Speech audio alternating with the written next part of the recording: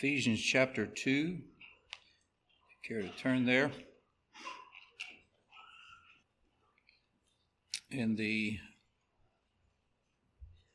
Perhaps I should preface this by just saying this morning the message perhaps could be titled Evidences in Scripture of Confirming or Affirming the Old Testament Canon.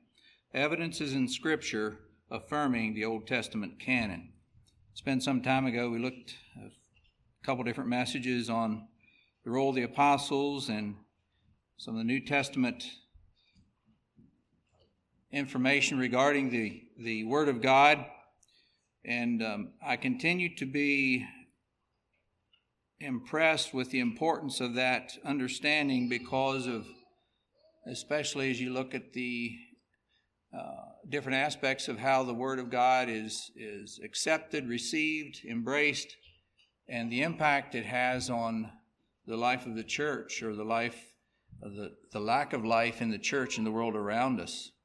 If you look at the elements of many elements of the New and Old dispensation, the teachings in the epistles, Paul's teachings regarding the headship veiling, the headship, order of headship, different things. A lot of them are being negated or delineated from as subject to that time. And yet, if you look carefully at the Scriptures, we see that is not the case. And so this morning I want to again increase our faith by God's grace as we look at Scriptures together to remind us and teach us of how it's put together and how God continues to work His work through His Word that He has given to us. Here in Ephesians 2, I wanted to look at verse 20, but in the previous verses there we have a passage talking about the unity of all believers. And then coming up toward verse 20, beginning in verse 18, we read these words. Paul writes, "For through him we both have access by one Spirit unto the Father.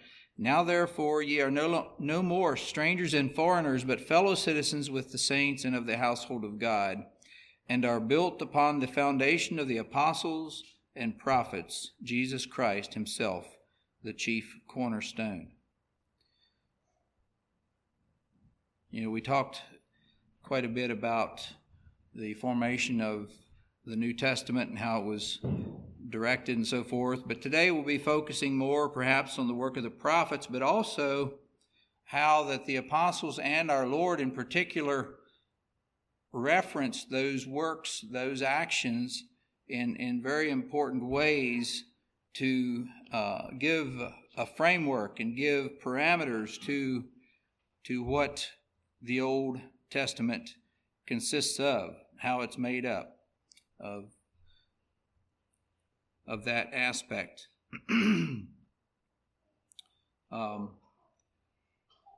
So there are many things that we want to consider in that regard this morning.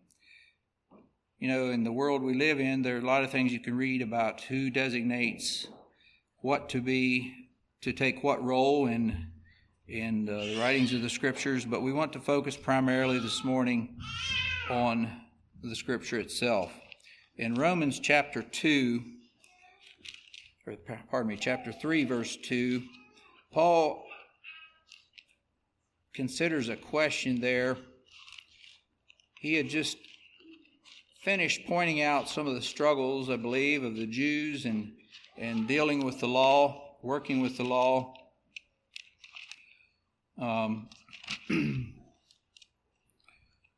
The latter part of chapter 2, we have that group of verses, and he pointed out, you know, some of the things they had information in, but did they live up to what was required? How did they pass the test, if you will? And then in verse 29, the last verse, he says, "But he is a Jew, which is one inwardly, and the circumcision is that of the heart, in the spirit, and not in the letter, whose praise is not of men, but of God." Then I want to look at the first two verses of chapter 3 in particular. He says, "What advantage then hath the Jew? Or what profit is there of circumcision? He had just talked about some of their struggles, some of their problems, some of their failures. And then he says, much every way, chiefly because that unto them were committed the oracles of God. And that is an interesting thing that Paul writes about here. And it's borne out time and time again as far as the Jews being given the responsibility to bring forth, to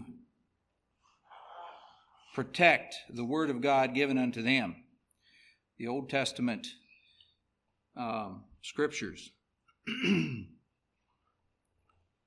the oracles of God, and that has a lot to do with, as we'll see this morning, and some of the other references as to how the Scriptures reflect on what that consisted of. And we think of the Old Testament Scriptures being written in the Hebrew, and that's true, and yet in the preceding years coming, around general terms, I'm going to say the 300 BC was it, when the Greek Septuagint was written. And in that time frame, it was beginning to meet a need of bringing the Old Testament Scriptures into the common language of that day.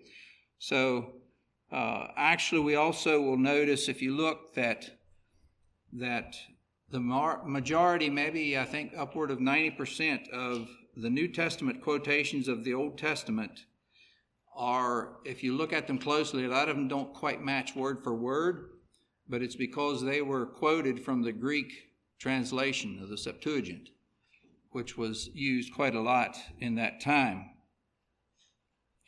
So those perhaps are a few details that may not mean a lot to you this morning, but keep in mind as you read the Scriptures and ponder those things that it can help us to understand that perhaps in a fuller way.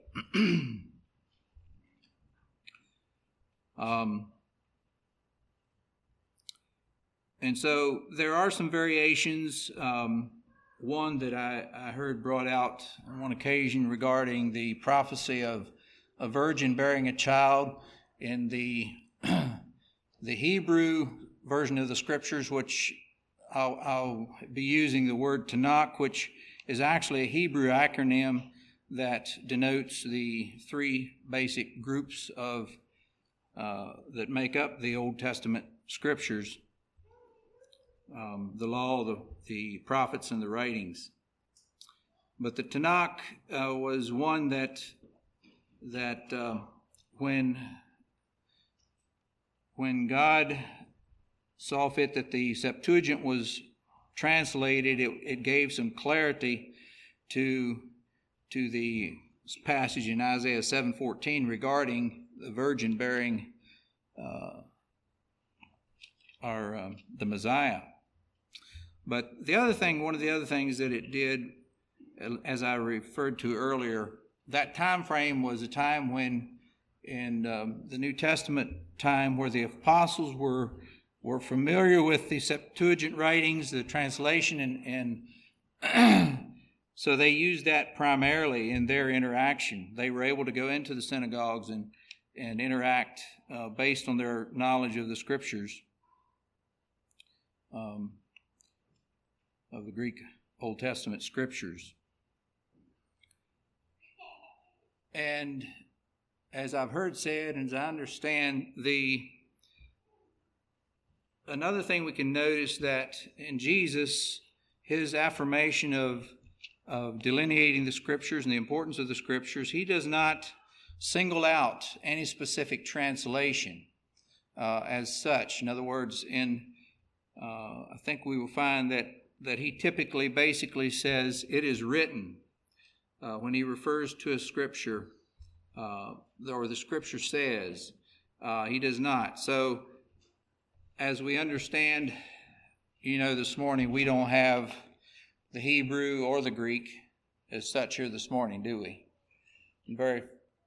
Most all of us are very limited in our ability to understand it in its fullness, those earlier languages. And yet Christ, when he quoted those scriptures, regardless of the translation he quoted from, he quoted them as the Word of God, as a viable record of the Word of God. It was a faithful translation equals the Word of God. Even in Christ's time, I guess there was very likely, to what extent they had then, I don't know, but we have no original copies. And, sometimes for us that have grown up here in this later developing land and have a limited perspective on history, it's eye-opening to realize the breadth of time that has spanned in the years and history of the Word of God, development of cultures, changing of languages, and so forth. And it was through that while we have no original copies, God's Word was preserved. And it was, some have said, well, maybe it would be preserved better by having one particular copy, but rather it seems to have been preserved by it being spread and dispersed so that others couldn't just take that copy and make a change or forge it. And we'll talk about certain aspects of other parts of what some consider Scripture to be this morning a little bit too as we go forward here this morning.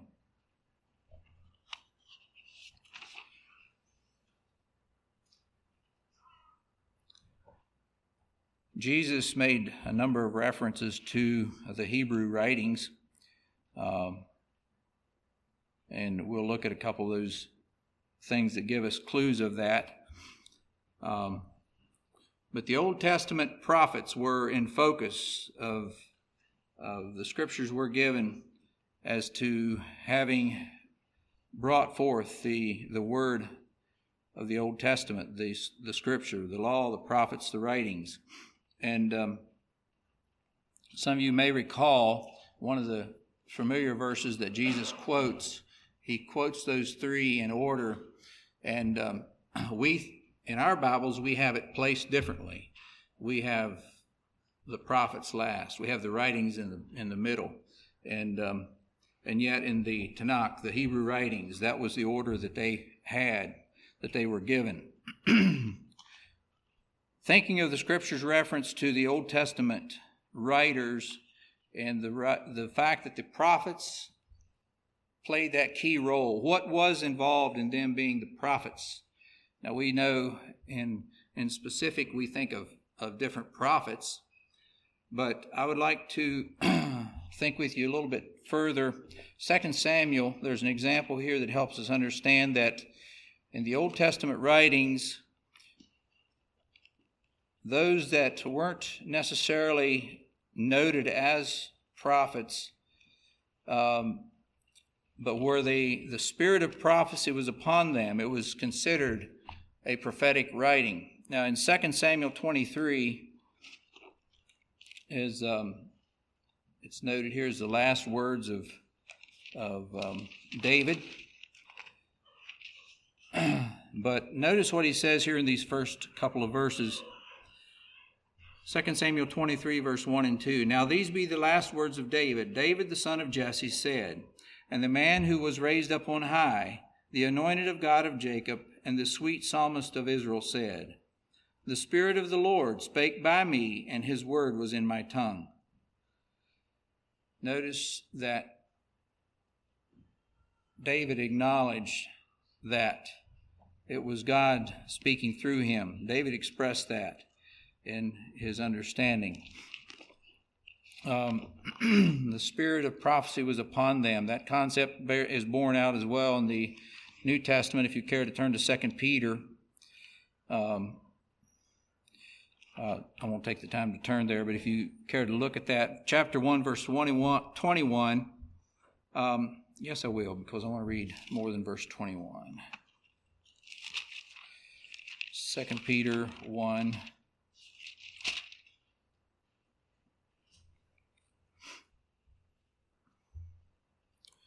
Let me begin in verse 19. Peter says, "We have also a more sure word of prophecy, whereunto ye do well that ye take heed, as unto a light that shineth in a dark place, unto the day dawn, the day star arise in your hearts. Knowing this first, that no prophecy of the Scripture is of any private interpretation. For the prophecy came not in old time by the will of man, but holy men of God spake as they were moved by the Holy Ghost." So Peter had an understanding of that spirit of prophecy that worked in men's lives. Holy men of God spake as they were moved, and it was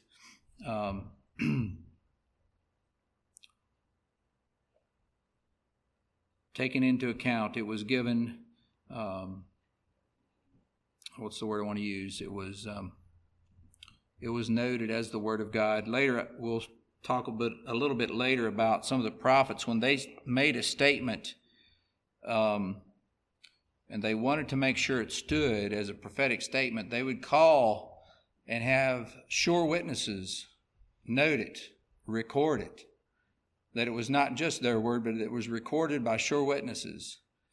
Could we say notarized or whatever the process would be, that later it would stand the test of scrutiny and bear the strength and the power of a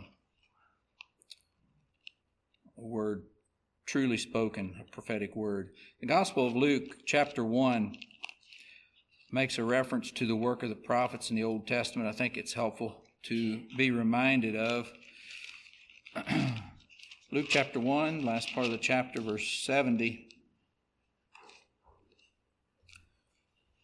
Here's some verses speaking of Zechariah's prophecy. But in verse 70 it says, "As he spake by the mouth of his holy prophets, which have been since the world began." Since the recording of God's time there, he had those prophets, the holy prophets, taking their part in speaking to the people from the mouth of God, revealing the work of God to them. Now we're in Luke. Let's go over to chapter 24.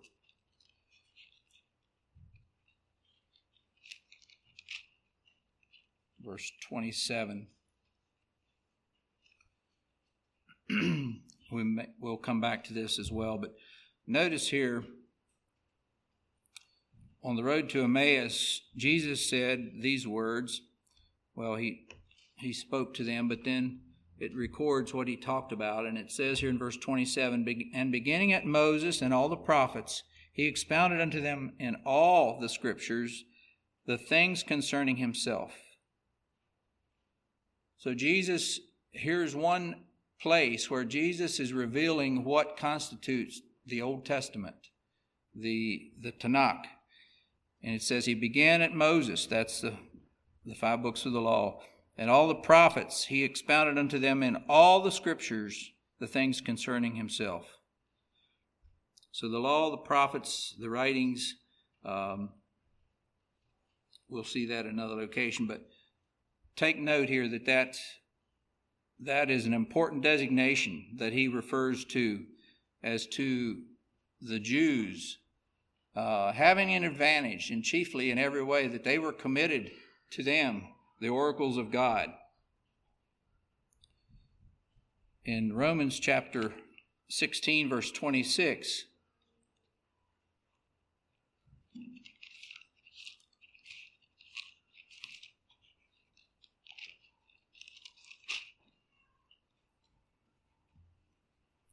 Paul writes, "But now is made manifest, and by the Scriptures of the prophets, according to the commandment of the everlasting God, made known to all nations for the obedience of faith."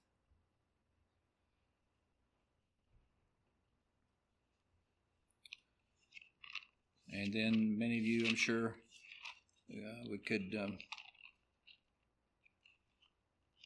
think on the thoughts that are expressed there in Hebrews 1, but let me just read that to you.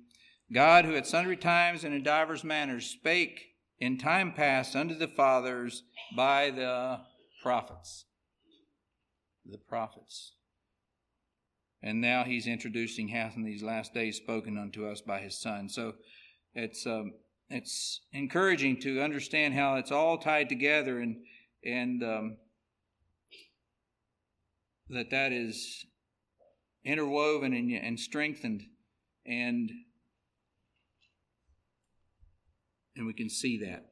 There's some other aspects I want to go into yet here as well, but I won't add further comment on that.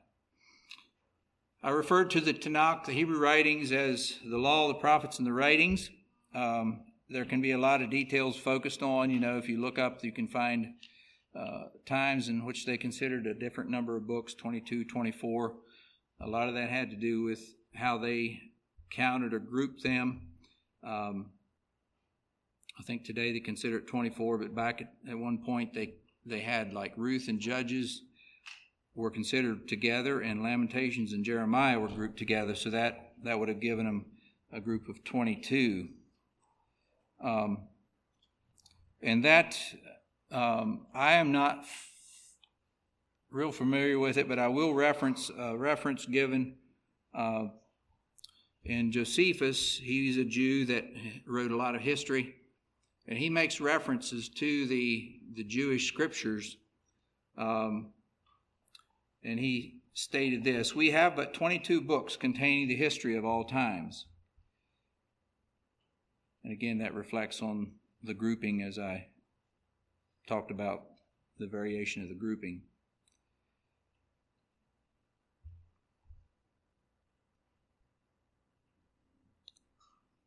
Also, another thing that the Jewish history books, Josephus records, is the fact that the Jews were given the oracles of God, and they did a lot to protect them. There were those that died protecting copies of the Scripture.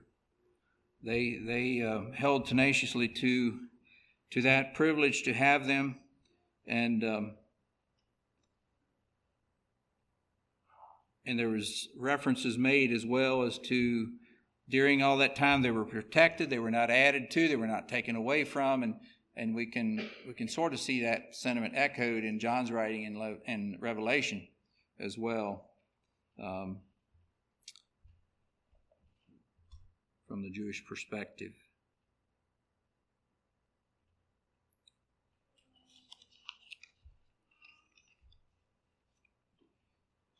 We already talked a fair amount about the Scriptures being defined. The Old Testament Scriptures defining or demonstrating the writings as given by the prophets. But one of the things that I think I maybe alluded to, but the Old Testament points forward. One of the things that distinguish between it and some of the other writings, the Apocrypha and things that are called into question, is that it points forward to Christ.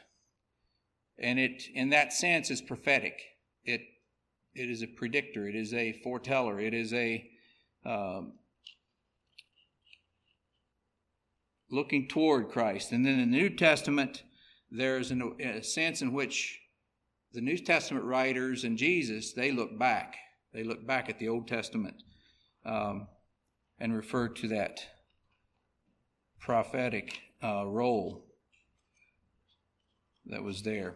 Now, we were in Luke 24 a while ago. Let's go back to Luke 24 in verse 44. And here is a passage that reminds us of Christ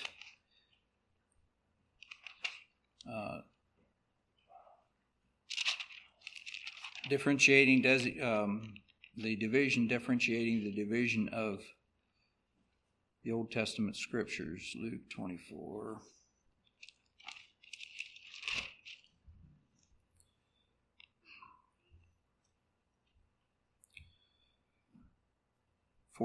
And he said unto them, These are the words which I spake unto you while I was yet with you, that all things must be fulfilled which were written in the law of Moses, and in the prophets, and in the Psalms concerning me.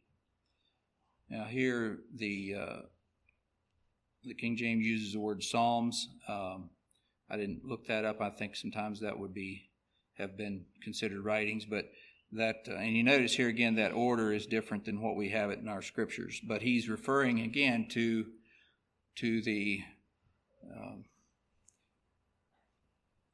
Old Testament designation there. And he affirms that definition clearly for us.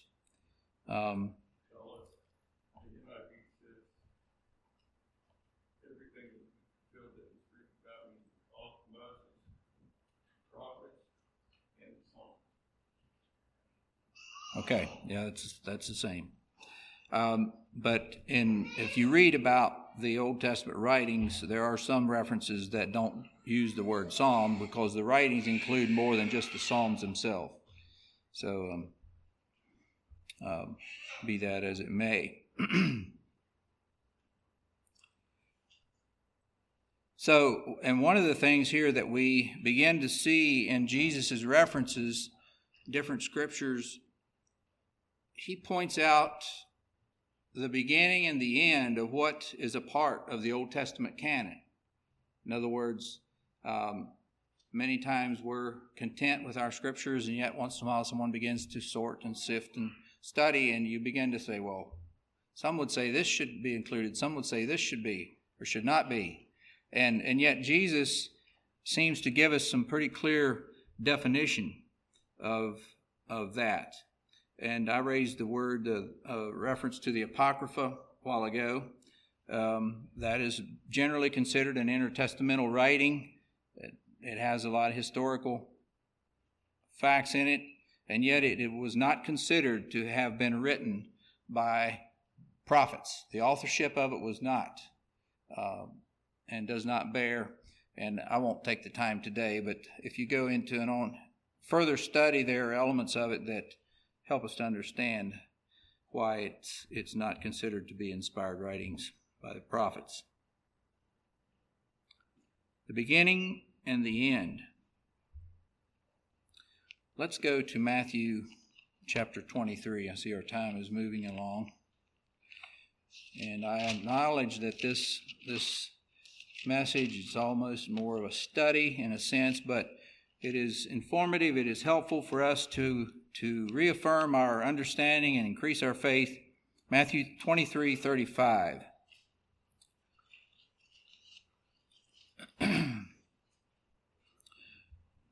As I was reflecting on these verses here, I think back in the years I've heard some discussion that didn't really get resolved regarding this passage. But here Jesus says, includes this as he was sharing here. He says that upon you, he was referring to judgment, that upon you may come all the righteous blood shed upon the earth, from the blood of righteous Abel unto the blood of Zachariah, son of Barachias, whom ye slew between the temple and the altar. Verily I say unto you, all these things shall come upon this generation. He was referring to the destruction of Jerusalem. And he used this way of denoting a time frame that is interesting and speaks to us as to the definition of the Old Testament scriptures. He made reference here to the blood of righteous Abel. Which book is Abel from? When he was martyred, which book was he in? Genesis, the first book. Then it mentions the blood of Zachariah, the son of Barachias. And that takes just a little bit more working through to understand that. The account here in Matthew, I think, includes the reference to the whose son he was. The Jews were it was important for the Jews to be able to trace lineage. And in the account in Luke, if you want to turn there just quickly, in the account in Luke of this, it doesn't include that detail. Luke 11:51.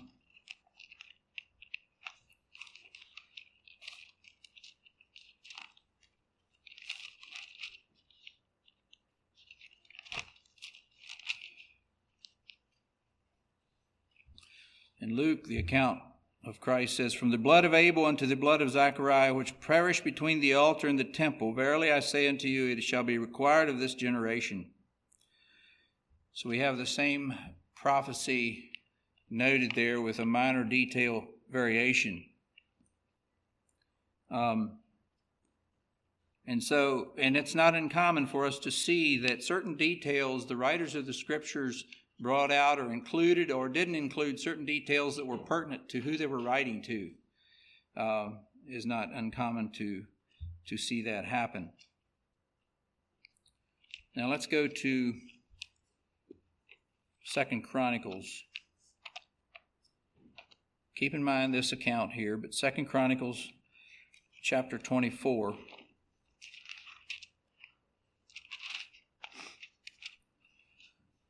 Beginning in verse 20.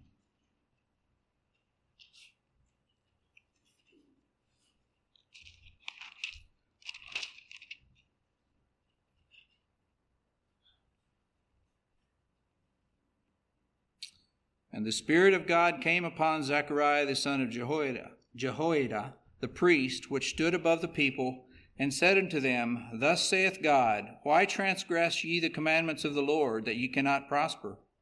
Because ye have forsaken the Lord, he hath also forsaken you.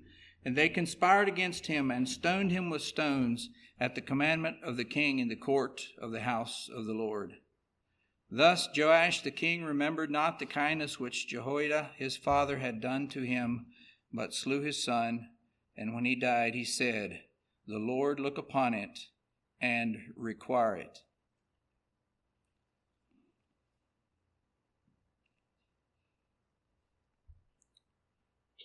It's interesting, very interesting to note the fact that Jesus' reference to that which consisted in his prophetic inclusion of the sins of that time, of the sins of righteous martyrs, prophets, people being martyred. He brought it from Abel to Zechariah. Now here it's noted as Zechariah the son of Jehoiada, and we'll look a little bit further at that detail. But notice the fact that it was he was slew between the altar, and it was something had to do with a priestly line. And also when he distinguished that the parameters of the Old Testament Scriptures in this way, that the blood of those martyrs would be required. The last book of the Tanakh is 2 Chronicles. There are other martyrs, there are other intertestamental martyrs and so forth, but regarding this, the canon of the Old Testament, it's interesting to note that seems to be set there for specific and clear reason. And later when we remind ourselves of some of the other words of Christ, it impacts our thinking quite significantly. It affirms our faith. It strengthens us. Christ referred to Cain and Abel. What was being done when Cain slew Abel?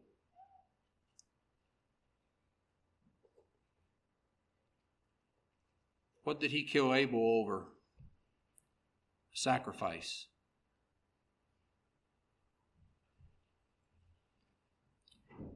Zacharias' blood was also shed in the place of sacrifice. And the Lord looked upon it, and we read there in those verses said, and require it. In verse 22, the Lord look upon it and require it. The blood of the martyrs was to be paid for. I see I'm not going to be able to cover all of my material here this morning. I'm not sure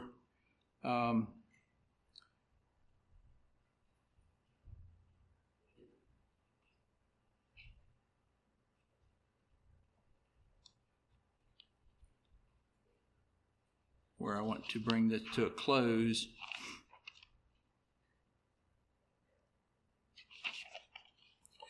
Let's look a little bit more at the detail of this picture I've just brought out here with the looking at scriptures from Matthew prophecy there. Matthew 23 versus 2 Chronicles 24. There is the possibility of,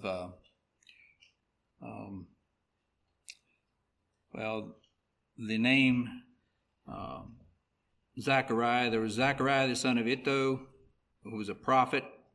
Would have been a minor prophet, but the son of Jehoiada was more likely connected to this Jerebbechias, which comes out in I believe, the New Testament reading there.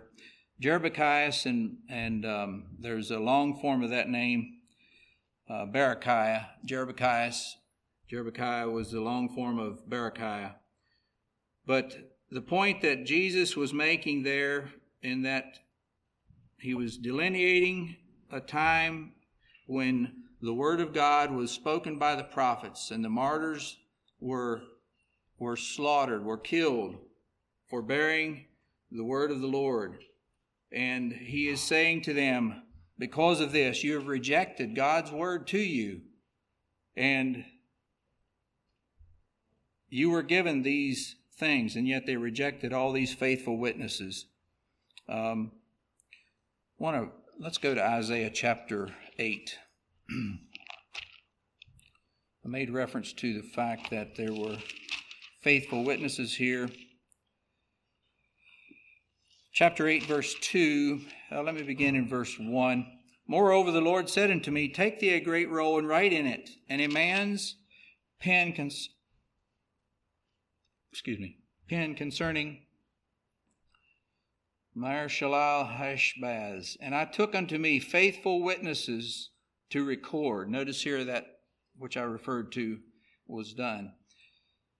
And I took unto me faithful witnesses to record, Uriah the priest and Zechariah the son of Jeberechiah. And I went unto the prophet, and I wanted to stop there at verse 2. But notice that correlation there in the lineage of the Jews as well. Sometimes when they trace lineages, it was back beyond that, and Jerebbechiah would have been of the priestly lineage here, and he was noted among the faithful witnesses.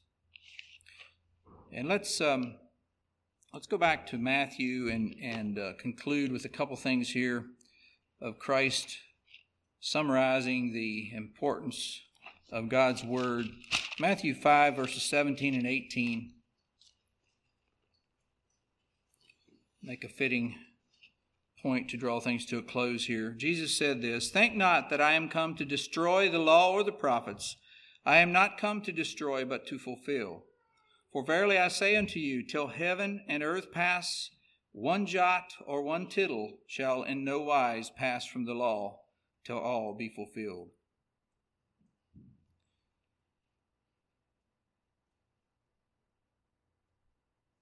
One jot or one tittle.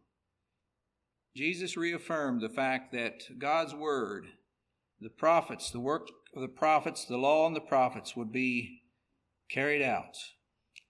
And he used the illustration of the jot or one tittle, illustrative of the Hebrew language.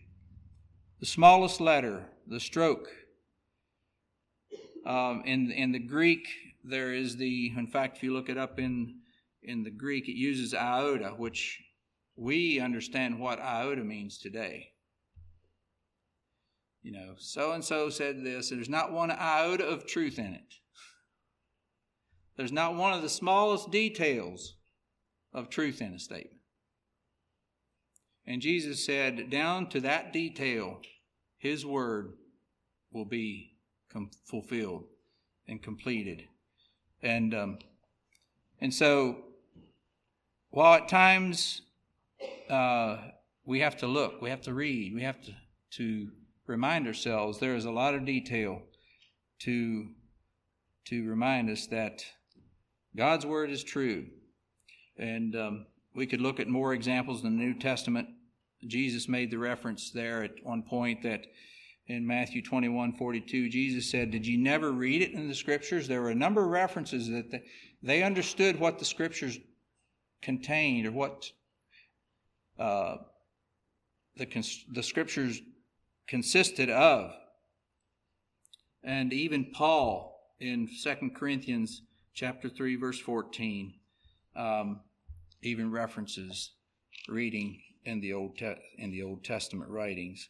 So this morning, as we are reminded that the law and the prophets have such an important role in our understanding of our God and even life today, as He set forth His word to us, and that He committed the oracles of God, unto the Jews, it helps us understand what defines the Old Testament canon, particularly when Jesus in detail makes references that define that for us. So may God continue to minister to our lives as we seek to know more and more about Him, that we can honor Him in everything we do.